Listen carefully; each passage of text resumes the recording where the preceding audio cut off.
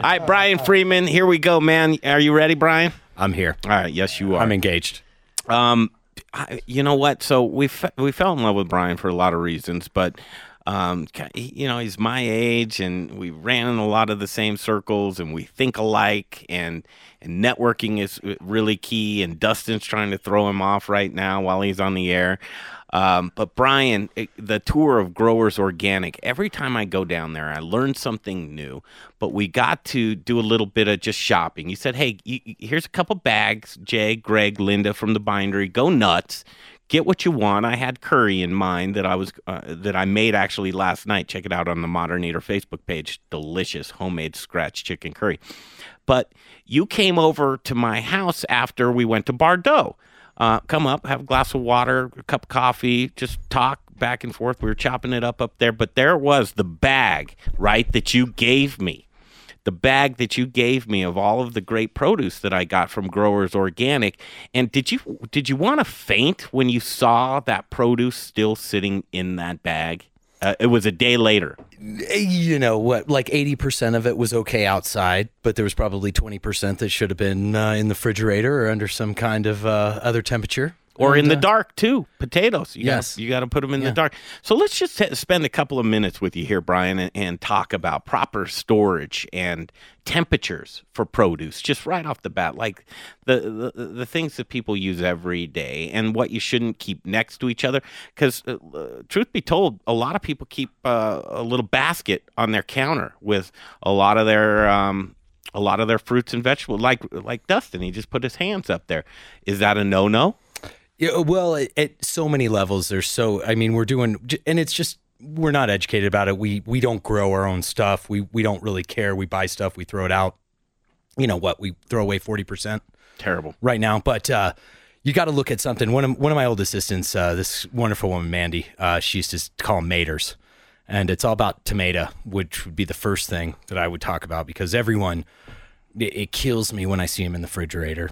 They need tomatoes should not go in the refrigerator. Ever. But I like when I eat a tomato. I like if I slice open a tomato and I just want to eat it. I like it chilled. I like it. Or do you like it chilled, or do you like it firm?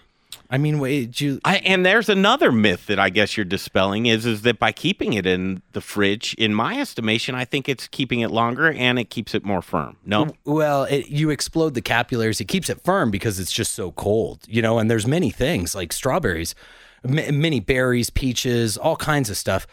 Take it out before you eat it, 8 hours, 10 hours a day before you eat it, because there's some stuff that you don't, and then you were giving me a hard time, the bananas and the apples thing, yeah, right? So, tell us about that. if you want to jump into something, because it's really funny, my girlfriend loves her apples room temperature. I love a crisp, cold, like to me, that's an apple. But I like, I'm a Fuji guy. Mm-hmm. I like a crisp, semi-tart apple. But it's one of those things, everyone, you see these fruit bowls, right? In the museums and life, you think, you put your bananas, your apples, your grapes, your oranges. Yeah, everything in a bowl. And the reality is it blows up in 2 days and you got all this rotten fruit. Most people don't realize, one, apples let off the gas that ripens a banana. So all of a sudden your bananas get black spots within a couple days. And that's just because it's next to the apple. Yeah, big reason. So apples and bananas are not friends. Not really. I mean, they're definitely, both fruits, but not. But they don't like hanging out. Not hanging out. And then it's like avos. People who store their avocados in the refrigerator, put them near a window, let them ripen up naturally. But then you got to eat them, and that's the hard thing. I think that's that right there is the hardest darn thing that everybody has is... Damn's actually one of the things that I can say on this? It's 7:30 on 630 KHOW. Talking to Brian Freeman from Growers Organic. Dustin Evans is coming up in the next segment from Rocker Spirits. And then Alternation Brewing. And Brendan's going to come up in Booze in the News as we spend this time. And we should probably just do a whole show on this. Where do onions go? Well, onions, outside, it kills me. There's another one. People putting their onions in the refrigerator. Like outside your house? No, well, you could. If it was old days, it'd go in your cellar, your root cellar. And that's the thing to think about. Anything that's a root would only be stored at, right there, 50 degrees all winter long, 40 to 50 degrees. It's totally fine. It could last you up to 3 months. And, and that's where other people's perception, your potatoes. if you're storing them and they're not turning green or sprouting because, they want to get back in the ground, it's a plant, Mother Nature, that whole weird thing that we think chemicals, sometimes chemicals might be needed. So traditionally, here's your refrigerator layout, and you've got a crisper that's at the bottom. When I was a kid and the groceries came home, all the vegetables went into the crisper. Yeah, only if it's green.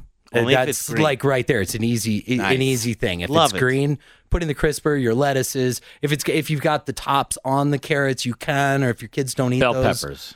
Oh, that's a hard one because bell peppers, we do not have the right temperature in our house. Bell peppers are one of those 50-degree things, but they could be a little bit down in the 40s. They're actually really happiest in like 42 to 45 degrees. Let me ask you this, because my girlfriend swears this is true, and I want to be able to tell her she's wrong. She says when you cut up an onion and you dice it and you put it in the fridge, that it turns toxic. Yes. No? Gases? No? Well, there is something about that, but I toxic is like, the little baby steps there into that one. It's not really, it's like eating the seeds of an apple. Okay. It would take a lot of seeds, man. Brian, how come nobody's ever invented something that would keep all of those temperatures for produce? That's an interesting idea. I think the reality is because it's just so darn hard to keep. Like stuff that's really in your fridge. I store stuff at 32 degrees, and everyone's like, "Oh, doesn't it freeze?"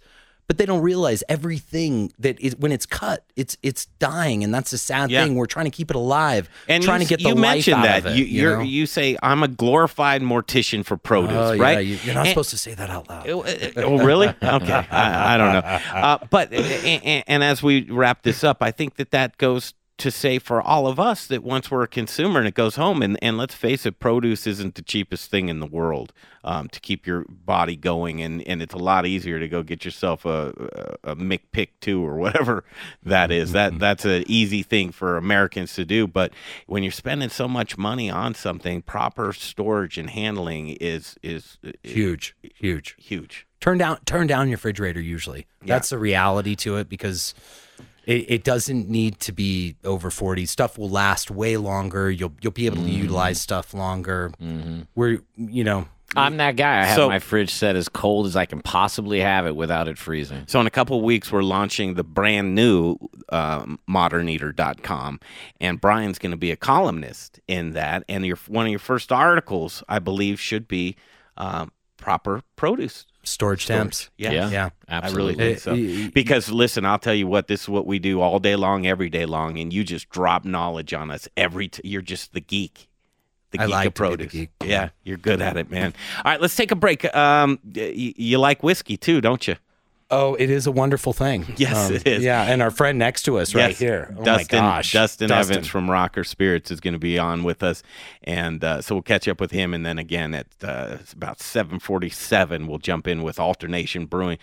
New guys on the block, and Brendan Plesko is going to join us from Alternation Brewing. I think they do, and I'm not sure, but all one-offs, all one-off beers. I'm not positive, but you'll have to stick around for that.